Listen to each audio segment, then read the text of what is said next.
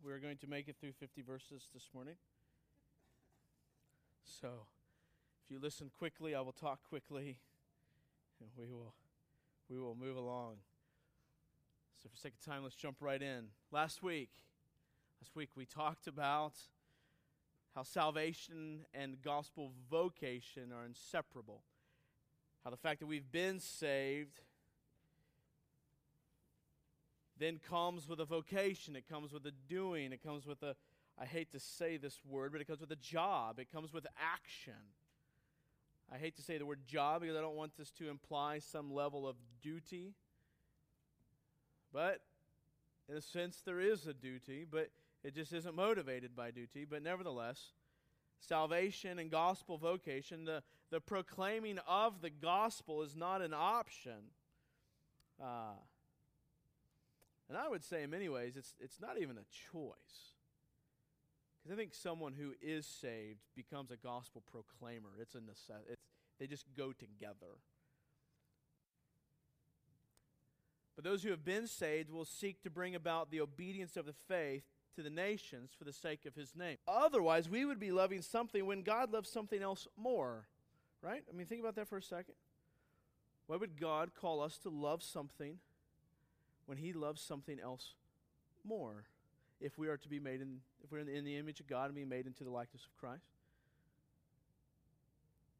But instead, God loves His name and does what He does for the sake of His name. Not the sake of your name or my name, but the sake of His own name. Now, out of this love for His own name, I think God takes action to secure His own name.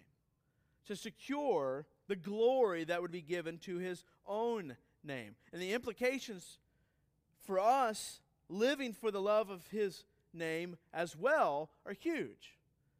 The impact that God loving His own, it is ours in Christ. Now, it's with some of these thoughts that we kind of come to John 6 here. I think Jesus, if you follow with me, I think Jesus knew this. Jesus knew that His Father's desire was to do what needed to be done for the sake of bringing glory to His name. And I think Jesus lived in light of this truth. Jesus knew the state of man's condition and the work that the Father had done and was doing to change that.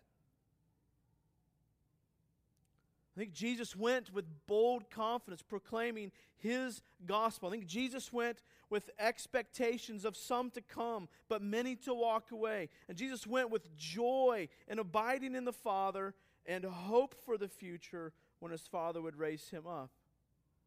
He did this because He knew the Father's work for the sake of His own name. And I thought this week, oh, that we would walk the way that Christ walked for the love of His own name. That we too would walk knowing the Father's love for His own name and us sharing in that love and bringing about that end, that all would worship His name. And I just thought to myself, just a quick side note, how did Jesus know such things? How did He know such things that we will see in this passage? You say, well, it's because He was God, of course. I think it's because He knew the Old Testament. It's because He studied the Word. The same words that are available to you and I. So let me set this up for you very quickly, coming into John 6, because we're going to start in 22. We're going to skip about 21 verses here. But I don't want to just parachute right in here. So let me set this up real quick. This was a season of Passover for the Jews in John at this point when he's recounting this story. It's a season of Passover. So think about this, the season of Passover. Every year, the people of God had a reminder. They had an exercise in being reminded of their salvation from slavery in Egypt. They were to take, if you remember from the Passover, they were to take a lamb. They were to spill its blood. They were to place the blood on the doorposts, and then they were to eat the flesh of the animal and if there was anything left by morning, they were to burn it all away. So this is what's going on. This is the season of the Passover. Celebrating that, remembering that. Then the beginning of chapter 6, it's in this context that then Jesus feeds the 5,000. He feeds them fishies, and feeds them loaves of bread. Okay? Afterwards, he withdraws to the mountain. Now, it's interesting here because you see, I'm not going to read it, but what happens is Jesus, perceiving that they were about to make him king, he withdraws to the mountain. He pulls away. The way in which they wanted to make him king, and I think the timing in which they wanted to make him king, was not the kingship that he had come for yet. So what does he do? He withdraws to the mountain. Then the disciples make the journey across the sea. It was interesting as I was in this, I hadn't thought about this even in preparing the sermon, but as I was sitting in a class this past week, he's recounting the story. It brought to my attention that in this passage we see really a miraculous water crossing here at this point, just as we saw in the Exodus. The Israelites are leaving, the parting of the Red Sea, and here comes the Israelites and Moses, and then the sea collapses. So you have this miraculous water crossing. Well, here what you have is you have Jesus withdrawing to the mountaintop. I think John and Christ's purpose here is to allude to Moses, to the ascension to the mountaintop of Mount Sinai. But then you have the disciples cross. What goes on as they cross the Sea of Galilee? It's to Capernaum. The waters begin to go crazy, and the storm comes, and then what do they see? They see Jesus walking on water. And the water's calm, and they cross the sea. It's interesting, if you read Psalm, as the professor of this class this past week, he reads Psalm 107:30. He said, when they were glad that the waters were quiet, then they were glad that the waters were quiet, and he brought them to their desired haven. It's interesting, this Old Testament kind of prophesying or speaking of this that will happen in the future. And as they speak to Jesus, the beginning of chapter 6 here, Jesus says, "It is I." I think Jesus at this point means to identify himself as none only than God, no other than God. So I think what Jesus is saying, he's saying similar to what God said to Moses when he says, "When I go to Egypt, who should I say sent me?"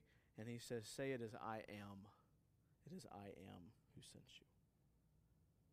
All right, so with all that background that we come into verse 22 of chapter 6. Let's read all the way through 72, or 71 rather. It says this, "On the next day, the crowd that remained on the other side of the sea saw that there had been only one boat there, and that Jesus had not entered the boat with his disciples, but that his disciples had gone away alone. Other boats from Tiberias came near the place where they had eaten the bread after the Lord had given thanks. So when the crowd saw that Jesus was not there, nor his disciples, they themselves got into the boats and went to Capernaum seeking Jesus. When they found him on the other side of the sea, they said to him, 'Rabbi, when did you come here?' Jesus answered them, 'Truly, truly, I say to you, you are seeking me not because you saw signs, but because you ate your fill of the loaves.' He says, 'Do not labor for the food that perishes, but for the food that endures to eternal life, which the Son of Man will give to you. For on him God the Father has set his seal.' Then they said to him, 'What must we do to be doing the works of God?' Jesus answered them, 'This is the work of God, that you believe in him whom he has sent.' So they said to him, 'Then what sign do you do, that we may see and believe you? What work do you perform? Our fathers ate the manna in the wilderness, as it is written, he gave them bread from heaven to eat.' Jesus then said to them, 'Truly, truly, I say to you, it was not Moses who gave you the bread from heaven, but my Father gives you the true bread from heaven. For the bread of God is he who comes down from heaven and gives life to the world. They said to him, Sir, give us this bread always. Jesus said to them, I am the bread of life. Whoever comes to me shall not hunger. Whoever believes in me shall never thirst.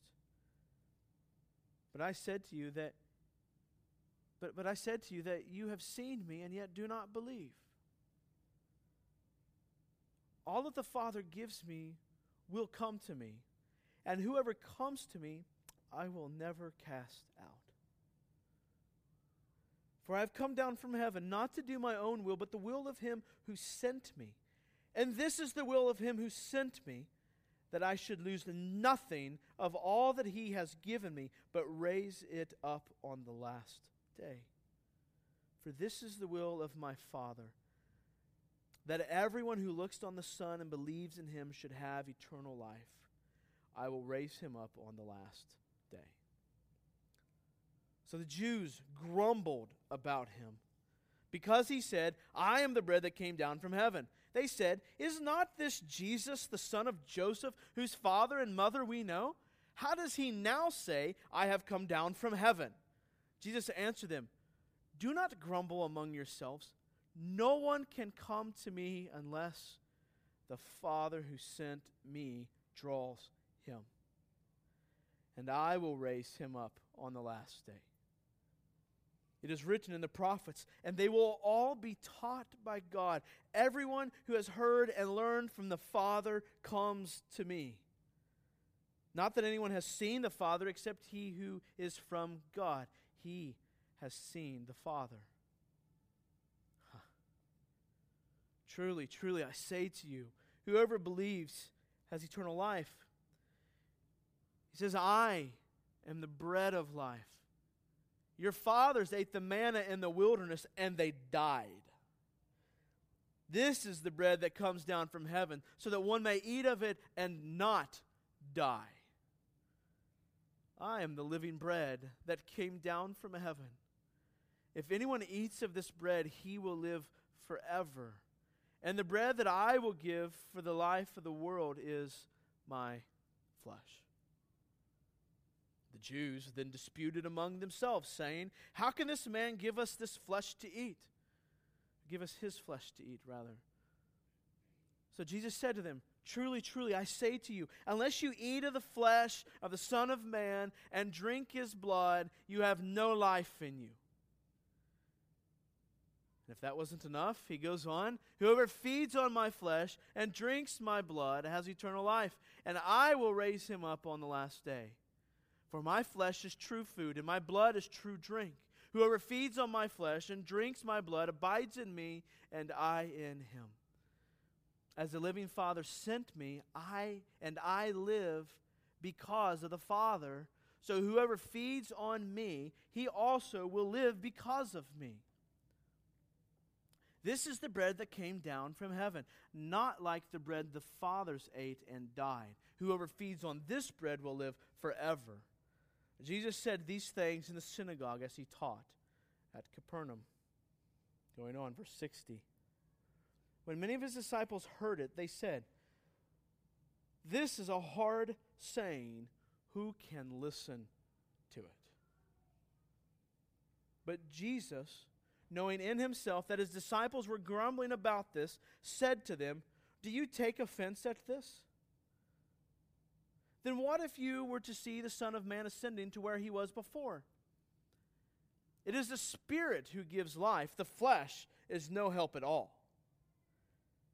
The words that I have spoken to you are spirit and life.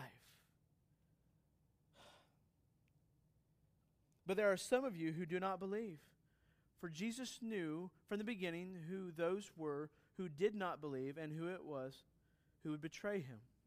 And he said, This is why I told you that no one can come to me unless it is granted him by the Father. Now listen to this. After this, many of his disciples turned back and no longer walked with him. This is Jesus. So Jesus said to the 12, Do you want to go away as well? Listen to Simon's words. Simon Peter answered him, Lord, to whom shall we go? To whom shall we go? You have the words of eternal life. And we have believed and have come to know that you are the Holy One of God. Jesus answered them, did I not choose you, the 12? And yet one of you is a devil. He spoke of Judas, the son of Simon Iscariot, for he, one of the 12, was going to betray him. Let's pray. Father, as we study your word, as we try to see what you have to say to us today in these words, I pray that you be glorified. It's in your Son's name, Father. Amen. All right, so there's kind of multiple ways, I think, to go at this passage, to get at what is being said and being told. There's many things we could focus on in this passage. We can focus on the actual words that Jesus is teaching. He is the bread of life. He is come down from heaven. He is the fulfillment of those such things. And we'll talk a little bit about those. What I want to spend today doing largely is looking at what Christ did both in this passage and in general, and what he did that in light of.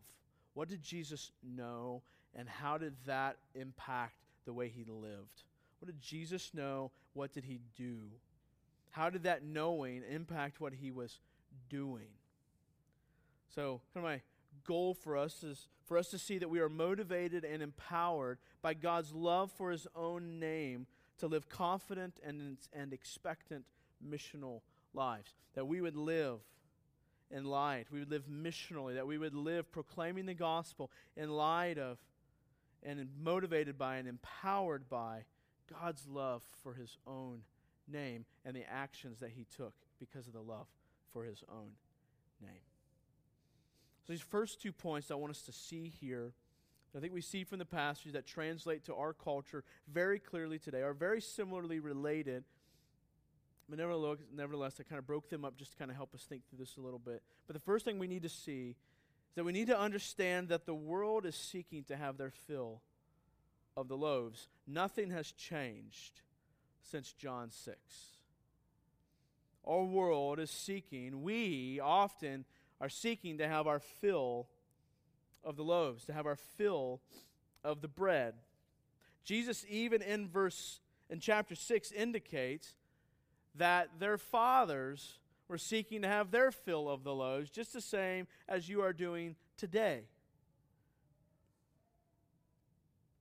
You see, the world works for the physical only. I think that's what Jesus is getting at here. Look at verse 27. Do not work for the food that perishes, but for the food that endures to eternal life, which the Son of Man will give to you. For on him God the Father has set his seal. See, they were concerned, the disciples, the people following at this point, think disciples in this passage is used in a couple different ways. You got to understand that real quick. He's not just referring to the 12 every time he says disciples in this passage. Sometimes he's referring to just the larger group that was following him. Those, I think, were largely the ones at the end of the chapter that turned and walked away, and the 12 remained. But Jesus was saying is that they were concerned with only the physical, that which perishes, that which is temporal, when they should have been concerned with that which was eternal and that which was spiritual. I'm not going to linger on this too long here, but we need to understand that the world struggles with that. They struggle with it here. We've struggled with it since the garden. We'll struggle with it till Christ returns, and you and I both, too, struggle with the same thing. We struggle with desiring and working for food that perishes. Now, here's where I think this is important. If we don't first understand and fight this battle ourselves, then we will never take the gospel, nor be effective in taking the gospel to the world. As many times I have conversations with people about sharing the gospel, and they're talking about the sin of someone who's struggling, like at their workplace or whatever, and I just don't know how to share the gospel with them, and I find myself often as helping people see, look, you're sinning in the same way that they do. It's just you have hope. You have hope to overcome that sin, or you have sinned in the same way. So how does the gospel speak to that sin in your life? Maybe your sin just looks a little bit different, but how does the gospel speak to the sin in your life? Jesus understood the plight of man, the situation that man had in order to then take the gospel to them. But as we think about this, we too struggle with working for good that perishes. What are some ways that we live being more concerned with the physical instead of the spiritual? I think if you look over this past week, there shouldn't be too hard. You shouldn't be too desperate to find examples of that. I'm sure there are multiple. So just very briefly, just kind of thinking through an application of this, I think we should look at everyone's life and evaluate this. What food are they working for that is perishing? When you see your coworkers, you see your neighbor, what food are they working for that is perishing? Maybe they work for the acceptance of others. How might the gospel that never fails speak to that perishing food? Maybe they're working to earn favor before God. That is certainly a perishing pursuit. How might the gospel speak to that perishing food? I don't have time to answer those right now, but think about those things. How? I just want us to see that the world is seeking the physical when they should be concerned with the spiritual. Not that the physical is unimportant, okay? The physical is important. I don't want us to be... there's a heresy called that, and I don't remember what it's called. So the next thing we should see is that the message we proclaim is difficult for a world in love with its own name.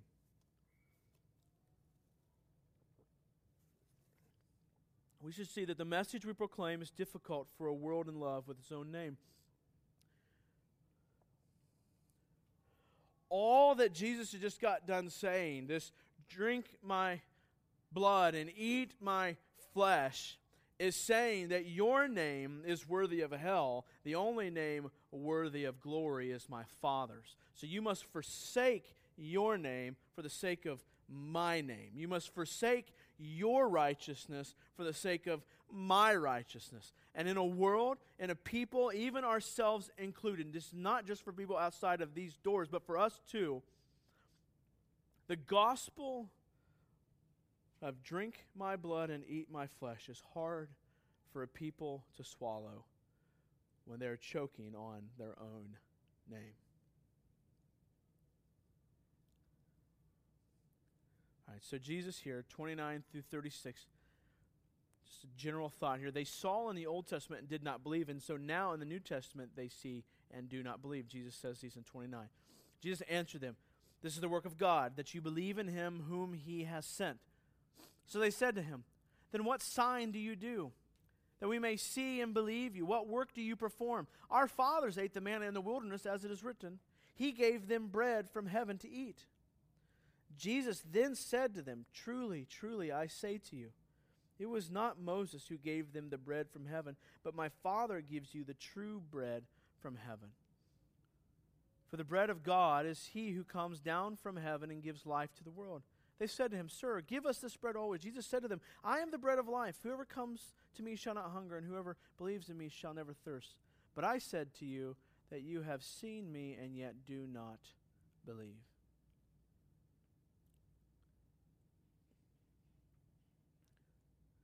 I think what's going on in their minds is that they know the recounting of the stories in the Exodus, and as the Israelites are wandering through the wilderness, that they saw the manna from heaven, that God sustained his people, both the elect in Israel and the nation of Israel. They were sustained by the manna from heaven.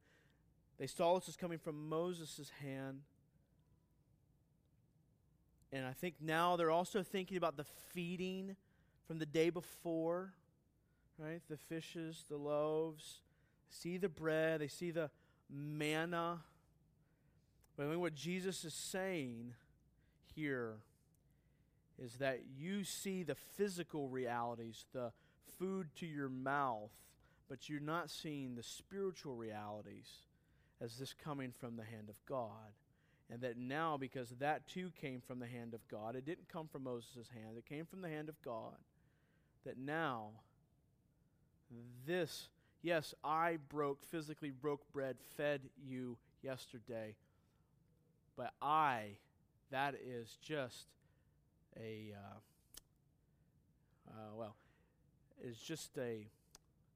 I can't think of the word. Nevertheless, it is a picture of the reality, the true reality, the spiritual reality that is, I, Christ, am come from the hand of God to be the bread of life. And Jesus is saying, it's Passover. I fed the 5,000, but what is typified by the manna from heaven is now fulfilled in me. And I wonder, not Jesus is not saying this, I'm saying this, I wonder even for us, how much of our missional living, how much of our following Christ is hindered because manna from heaven stands before us like the bread of life, but we keep choosing the dirt off the shoes of the other gods that we worship. And Jesus is standing before them saying, I am the bread of life, and you do not see me as such. The things, that's when he says here that where's it at? He talks about the signs. You do not see the signs. What Jesus is saying is you don't see the reality that is before you. You should be seeing these signs. You should be seeing that what God did in the Old Testament is now coming to fulfillment, but you're not seeing these things. You're too fixated on having your bellies filled. The same thing when the Israelites say, we'd be better off back in Egypt, right? We'd be better off back there. What were they concerned about? They were concerned about having their bellies filled. So what is this message that we proclaim to the world? Let's read John 6:37 through 40. It says, all that the Father gives me will come to me, and whoever comes to me I will never cast out. For I have come down from heaven, not to do my own will, but the will of him who sent me. And this is the will of him who sent me, that I should lose nothing of all that he has given me, but raise it up on the last day. For this is the will of my Father, that everyone who looks on the Son and believes in him should have eternal life, and I will raise him up on the last day. This is the message that we preach, the message that we proclaim, the message that is hard to swallow. If the Father has given you to Jesus, you will follow him and never be cast out. Everyone who looks on the Son and believes in him will have eternal life, and he will never lose it.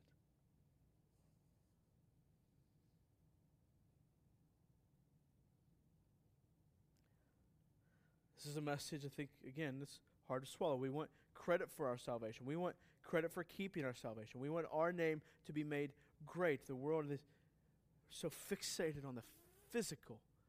Jesus is saying there's something more here. But Jesus also recognizes that they cannot see it unless God has enabled them to see it. Later, Jesus will tell them that the righteousness, tell them of the righteousness that they must drink of. Eat my flesh, drink my blood. He is saying this is a hard message. I wrote this down in my notes. We must first spit out, the message that Jesus is preaching here ultimately is we must spit out the filth out of our mouth that we call self-righteousness in order to eat of true righteousness, that is his flesh, and drink his blood. I mean, this is counter our very essence. We want to be self-sustaining, self-governing, self-promoting. But to drink of Jesus' blood and eat of his flesh is to be dependent on God to be the governing person in our lives, and to be God promoting his name, promoting. It's the opposite. All right, so this is our situation. I just think we have to understand what is the context that Jesus is speaking here. When Jesus is saying these words, what is going on in the hearts and minds of those around them? Because I think it's not changed. It's the same thing today. This is the world, and this is where our hearts are prone to move toward. this filling of the physical and the forsaking of the spiritual. So we must understand these things. Jesus understood these things. He knew the battle that he was facing here. But on the other hand, and I think what happens is we tend to become fixated. When we think about proclaiming the gospel to our friends, our coworkers, our neighbors, we become fixated on the plight of man instead of the glory of God. I think Jesus was fixated here, not on the plight of man. Yes, certainly he had that in his mind. I think Jesus, what he had in mind was the things that he recounts to them concerning the Father. Certainly, I think Jesus had more on his mind than just these things, but he certainly had, the very least that he had on his mind was the things that he recounts to them in the passage concerning the Father, and that's where we're going to spend the next few moments of our time. Jesus lived confidently, missionally, because he believed his Father acted upon his love for his name. Because he believed his Father acted upon his love for his name.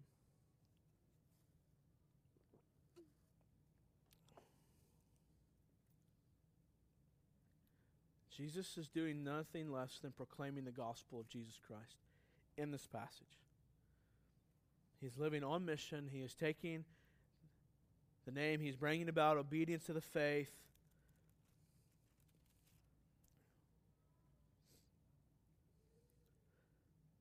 I want us to see something. I want us to see that Jesus trusted the Father's volition, or the Father's choosing and acting on that choosing.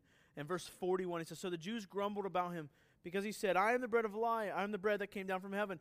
They said, 'Is not this Jesus, the son of Joseph, whose father and mother we know? How does he now say, I have come down from heaven?'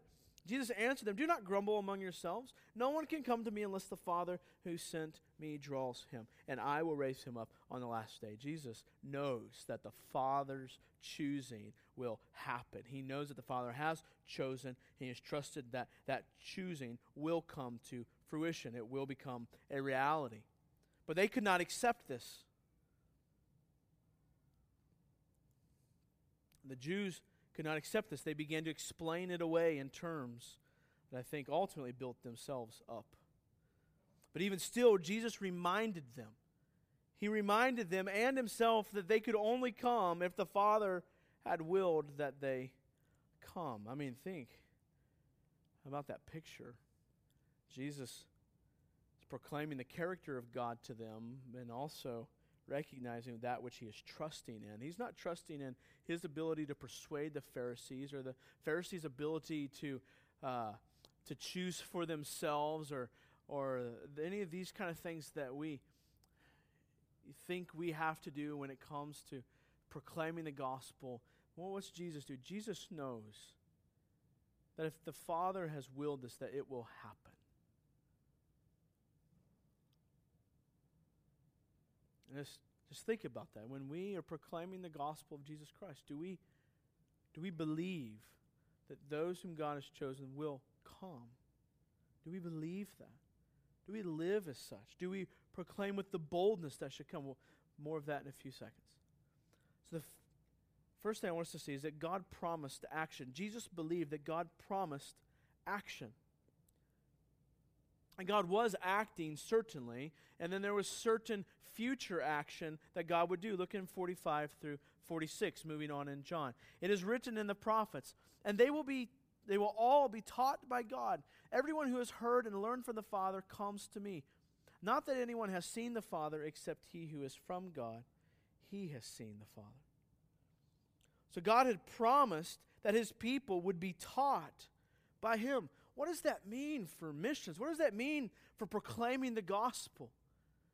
It means that if you're proclaiming the gospel, if they've been taught by God, if God has worked in their heart, if God has changed, if God has regenerated, if God has done these things, if God has prepared them, then they will come. Jesus believed that those who the Father had taught, when they heard the voice of the Father's Son, they would come.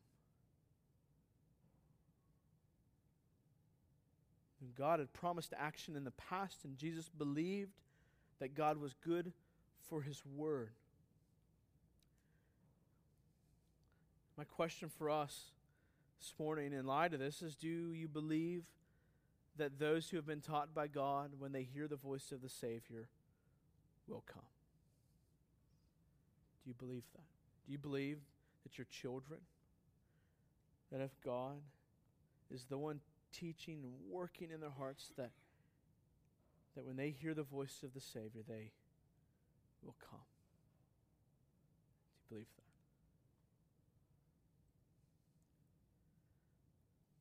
Now, my mind immediately goes to, but there's lots of people that I've shared the gospel. There's lots of people that I've proclaimed the gospel to, and they haven't come.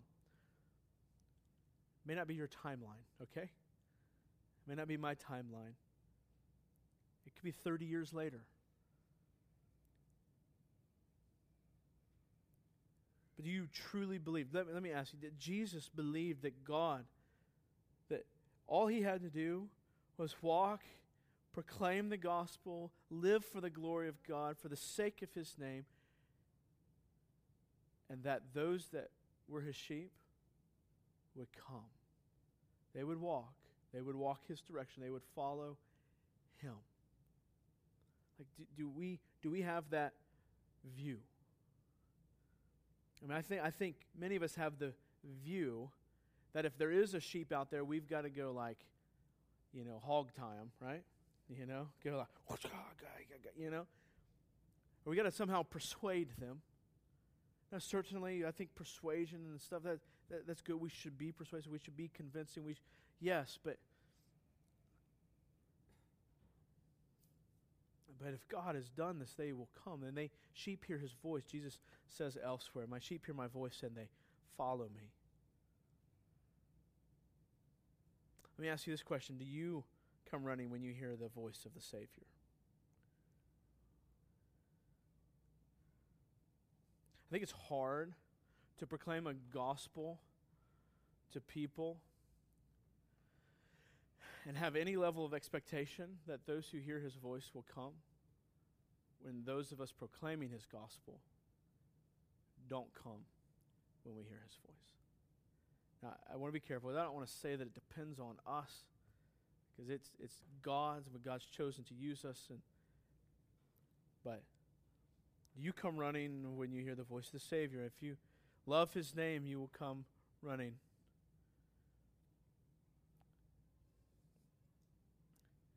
And I just have to press this thought just a little bit further. If you don't come when you hear the voice of the Savior, you think you're a Christian, but I think what that indicates is that you never were taught by God. And if you never were taught by God, then that means the gospel that you are supposedly proclaiming certainly isn't coming out of a gospel-changed heart.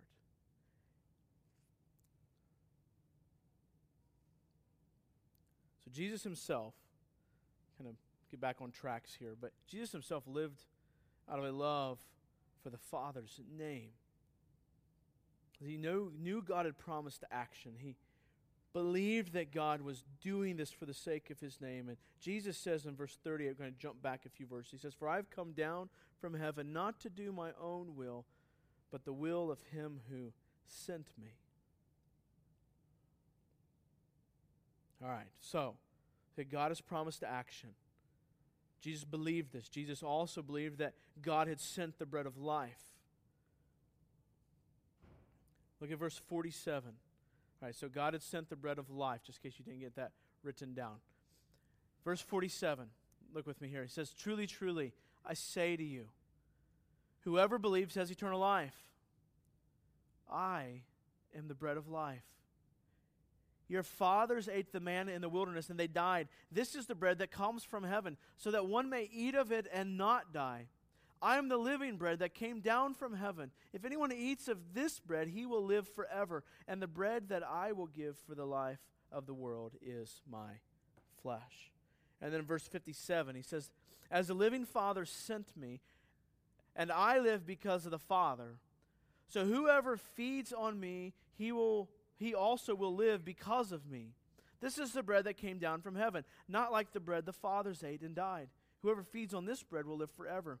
Jesus said these things in the synagogue as he taught at Capernaum. So God gave manna from heaven in the Old Testament to care for the physical needs of his people as they wandered the wilderness. Now in Christ, that shadow has become a reality, and those who eat of this manna from heaven will never die. Jesus believed, guys, just think about this.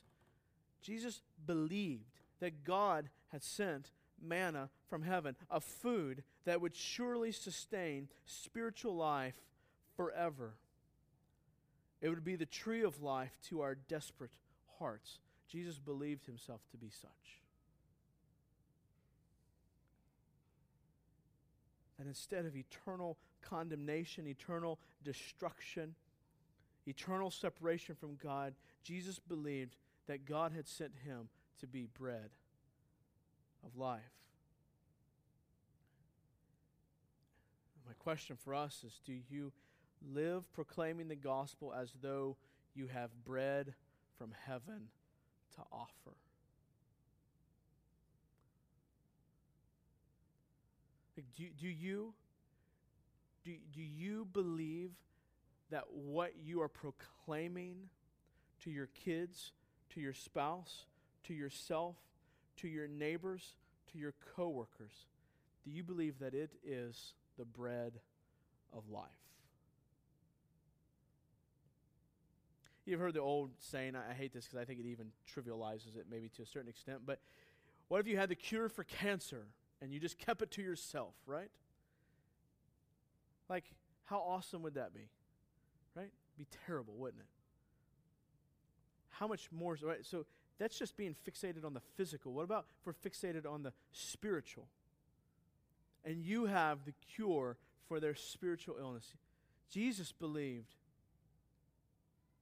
that he was the bread of life, that in him was eternal life. In him was eternal reconciliation with the Father. Let me ask you this. Do we live as though we were eating bread from heaven? Like, are we living as though that we have the bread of life? This is an area in which I've been challenged in very recently. I mean, some of our spiritual diets, it's kind of like eating at McDonald's every day, 3 meals a day.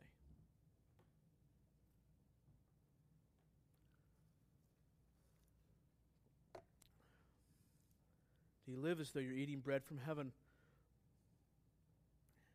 I think if we realize sometimes the wilderness in which we walk, we would more greatly realize the manna that stands before us.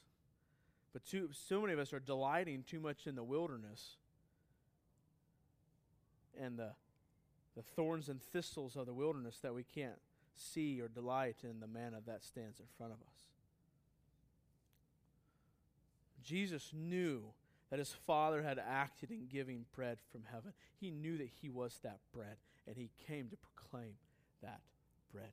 Third thing we see is that God sacrificed the bread of life. That God was, maybe more accurately here, God would sacrifice the bread of life. And Jesus had not been sacrificed yet, but Jesus knew that this was coming.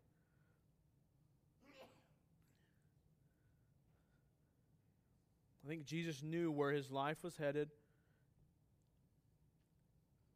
primarily from studying the Scriptures. So look at verse 52. So the Jews then disputed among themselves, saying, "How can this man give us his flesh to eat?" So Jesus said to them, "Truly, truly, I say to you, unless you eat the flesh of the Son of Man and drink his blood, you have no life in you. Whoever feeds on my flesh and drinks my blood has eternal life, and I will raise him up on the last day. For my flesh is true food, and my blood is true drink. Whoever feeds on my flesh and drinks my blood abides in me, and I in him."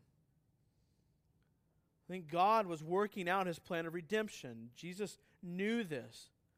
What Jesus means here is that those who have faith in blood and the blood and the flesh of Christ and the purpose for which it was sacrificed and spilt, they will have eternal life.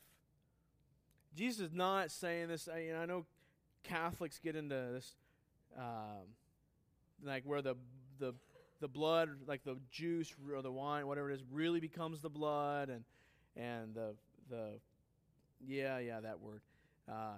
and then the bread literally becomes, like once it enters and it literally becomes the bread. I don't think that's what Jesus is remotely getting. I think, again, the whole point in this whole passage is Jesus saying, you're fixated on the physical reality. I want you to fixate on the spiritual reality.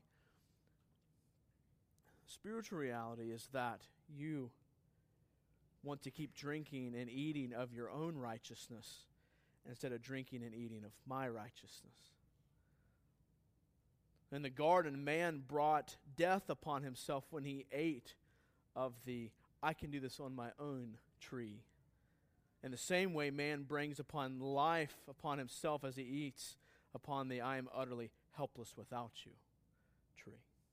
A.W. Pink said this, eating in the garden brings death, but eating of Christ brings life.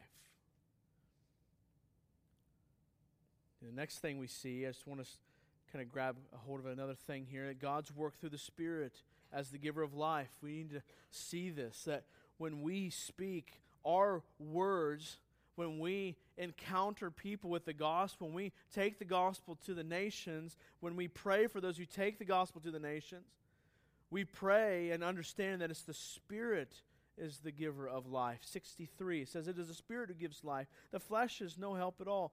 The words that I have spoken to you are spirit and life. The latter half of that verse, our spirit and life, I think is getting to Jesus believing that He is the bread of life, that what He has to say and the words that He speaks, and that His life is spirit and life.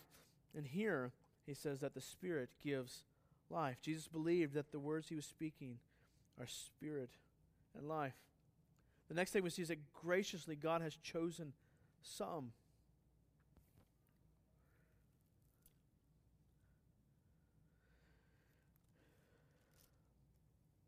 I know we live in an age that just does not like that idea, but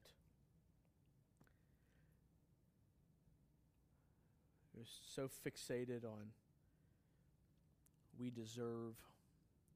Verse 37, all that the Father gives me will come to me, and whoever comes to me I will never cast out.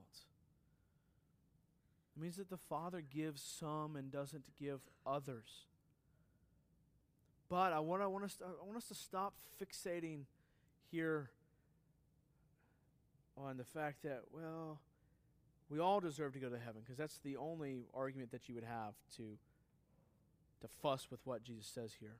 And it's not even an argument, it's just worship of man. But understand that there is a giving, that God has given them. But the fact that God would give any, do you know what I'm saying? The fact that God would give any. And He says that he who He welcomes will never be cast out. Like, do you believe that when you proclaim the gospel to someone and you lead them to the cross, do you believe that they will be kept well? That they will never be cast out? All right, the next thing we see is that with certainty, and the next thing that I think Jesus believed, Jesus understood, Jesus proclaimed here, even in the context, was that with certainty, those whom God chose will come. Those whom God has chosen will come. The Father will draw them. Look at 44 through 45. No one can come to me unless the Father who has sent me draws him, and I'll raise him up on the last day. As is written in the prophets, they will be taught by God. Everyone who has heard and learned from the Father comes to me. Everyone God has chosen, God teaches. And those whom God has taught, they will come. It's not they might come, they probably will come, they should come. It'd be wise if they did come. No, they will come.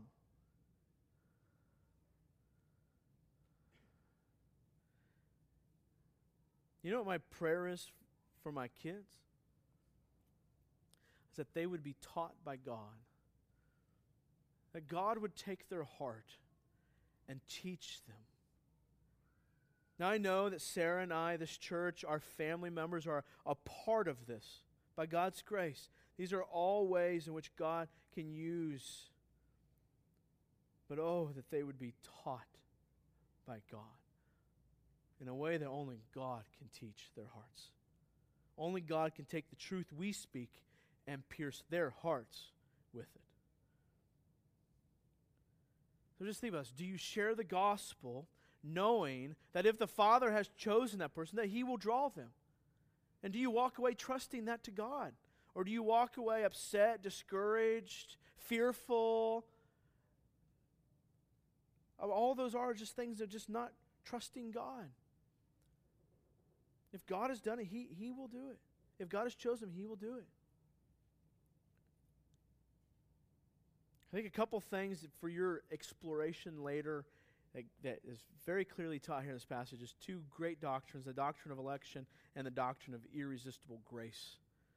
That God's irresistible grace, meaning God's drawing of the elect. Those whom God has chosen, He will draw them, and they will come. I wrote this down in my notes. I'm thankful that I could not resist His irresistible grace, because if I could, I surely would. All right, we should wrap up here very quickly. 4 implications for missional living, okay? Very, very quickly here. We're going to spend a lot of time probably fleshing these out this week. First one, we go expecting some to come, but many to walk away. I think that is an implication. We go expecting some to come, but many to walk away. When I say by go, what I mean is we proclaim the gospel, we share the gospel, we encourage others to do likewise. Now for all you superstitious people, John 6:6. All right? Just don't stamp that on your forehead. After this, many of us, and look what kind of passage it is, look what kind of verse it is too. Isn't that funny? Must be ordained by God. There we go. Well, it is ordained by God, but you know. After this, many of His disciples turned back and no longer walked with Him. Now, I know, is there someone here that went on to read verse 37 so you wouldn't just read, or 67, so you wouldn't just read 666? Okay, good. All right, listen. Here's what I want to see. Stop getting discouraged because many walk away. Expect it. I think it's an implication of this passage. Dude, look, guys, they walked away from Jesus. And the last time I checked, none of us were to that stature or that powerful, that whatever. I love it at the end. This was very encouraging to me this past week when he says, many walked away, and he looked at the disciples and said, you want to go too? Like, you want to leave too? So encouraging to me. Be encouraged. Guys, be encouraged because there are still sheep out there that God is preparing to hear the gospel from your mouth. Guys, the fact that Jesus has not come means that there are still sheep to be gathered. And that when those sheep hear God's voice, they will come. I keep thinking maybe the quicker we gather the sheep, the quicker Jesus will come. Let's get to work. I don't know about you. I'm enjoying life in the gospel, but this sure is a lot of pain in this world. All right, we should keep going. We proclaim with boldness because He is the one who draws them. He is the one who draws them. Verse 45, it is written in the prophets, and they will be taught by God. Everyone who has heard and learned from the Father comes to me.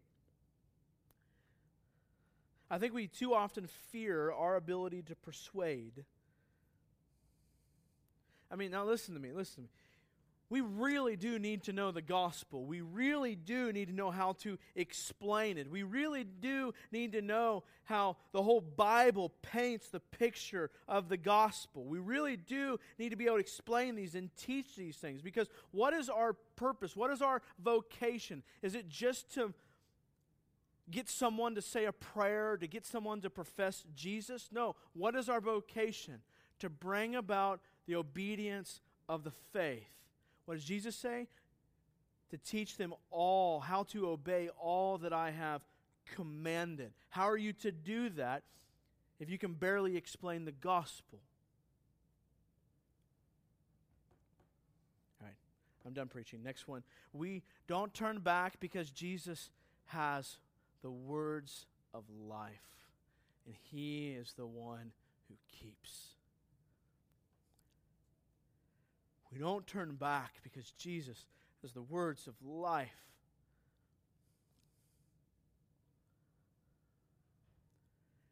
Verse 39, and this is the will of Him who sent me, that I should lose nothing of all that He has given me, but raise it up on the last day. Then verse 68 and 69, Simon Peter answered Him, Lord, to whom shall we go? You have the words of eternal life, and we have believed and have come to know that You are the Holy One of God. Why would we choose anything else?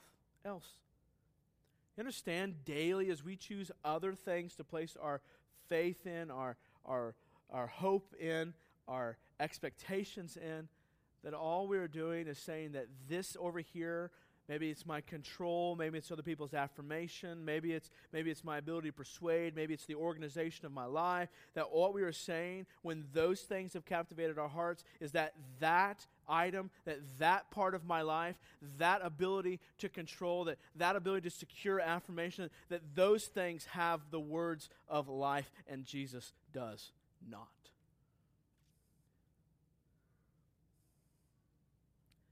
He says, where else should we go? There's nowhere else for us to go. You are the only one that has the words of life.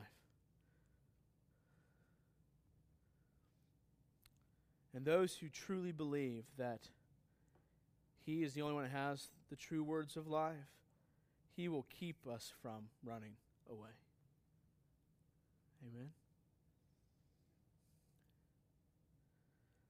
Now you see what happened? I want us to not miss what happened. The disciples sitting in this context, like Jesus is talking about eat my flesh and drink my blood and all this crazy stuff, the disciples weren't like, oh yeah, dude, that makes perfect sense. Gotcha. Like, that's awesome. All those other dummies, they don't get it, but maybe they will someday. We got it, Jesus, we're with you. I think the disciples barely had a clue what Jesus was talking about here. But you know what they did have? They had faith that He was the Holy One of God. They didn't understand it all. They didn't get it all. I mean, there's plenty of other passages and in the other Gospels where Jesus is going, look, how come you guys don't get this? And I don't think it was until they were on the road to Emmaus and Jesus talks to them and the words begin to burn in their hearts, right? I think it was then they probably looked back on this day and they went, I get what you're saying now. I see it. I think what was happening when Jesus, after his death, burial, and resurrection, He's walking with the disciples. I think what happened was they looked back on this day and they looked back on the Old Testament and they go, I see it. I see it. The manna from heaven, the Passover, we walked with that for 3 years. And I think when we realize who we're walking with, it would change things. He says, where should we go? You have the words of life. Fourth implication, we go with joy, because in forsaking the flesh, it is the Spirit who has given us life. We go with joy. Why? Because when the Spirit gives life, He gives joy. They go together. I had two things underneath this. First one, hope for the future. Why do we have joy? Because we have hope for the future. Look at verse 54. Whoever feeds on my flesh and drinks my blood has eternal life. And what? And I will raise him up on the last day. And what? And he will be a good Christian and do religious activity until the last day? No, I will raise him up on the last day. We have joy because we have hope for the future. You know, an implication of this implication would be that stop fearing what might happen to you as you proclaim the gospel. Stop fearing what your coworkers might say. Stop fearing what it might cost you to support or even give your own life to the nations. We have hope that Christ will raise us up on the last day. The second thing, we have joy in the now. Joy for here and now.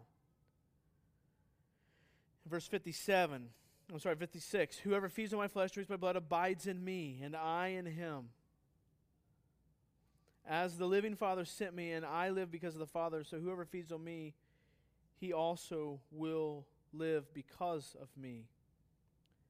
And we could do a whole study on what does it mean to abide in Christ and Christ in us.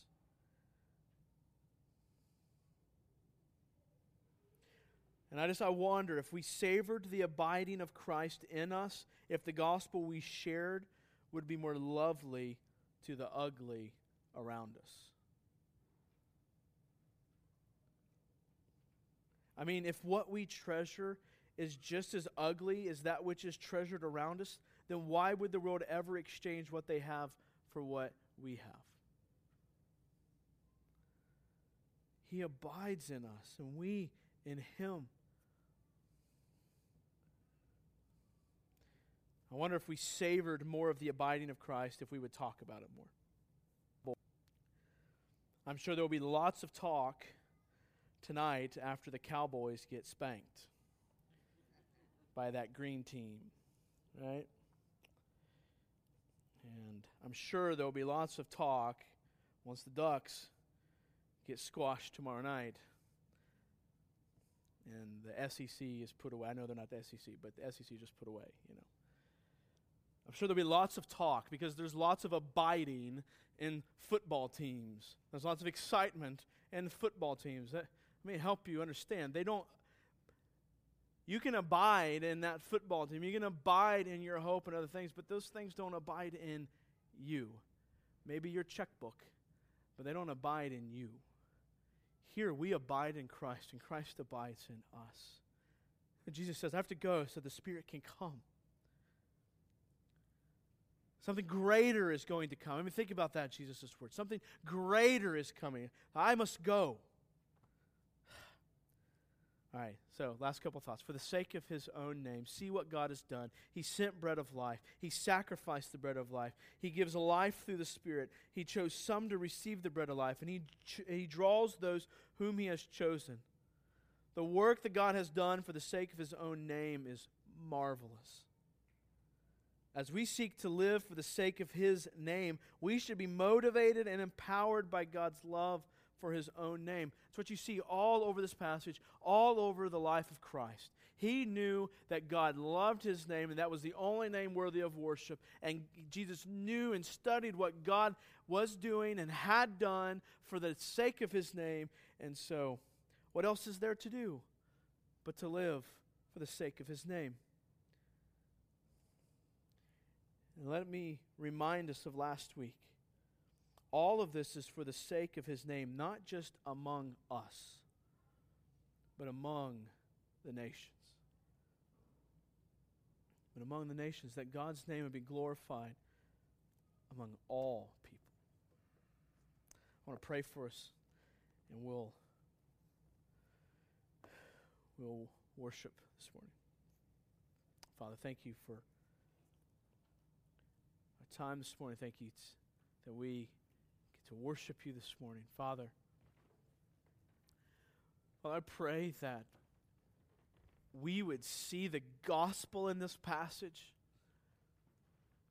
that we would see Jesus saying, forsake your righteousness, forsake the temporary hope and joy that you're seeking for right now, forsake your own pursuits to be right with God,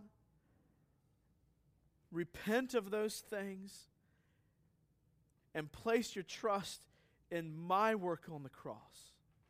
Place your trust in my body that will be broken. Place your trust in my blood that will be spilled.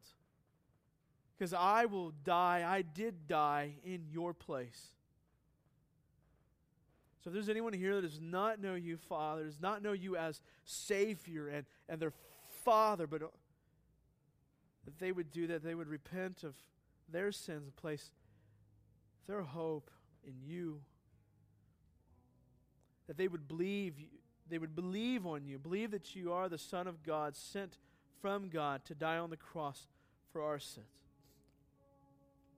And Father, for those of us who are followers of Your Son Jesus, Father, I pray that we would preach that gospel to ourselves continually. That we would not forsake your gospel to embrace our gospel, the gospel of self-sustaining, the gospel of self-righteousness. And Father, that we would be a people who say to you, where else could we go? You're the one with the words of eternal life. We love you. It's in Jesus' name. Amen. Would you guys stand with us?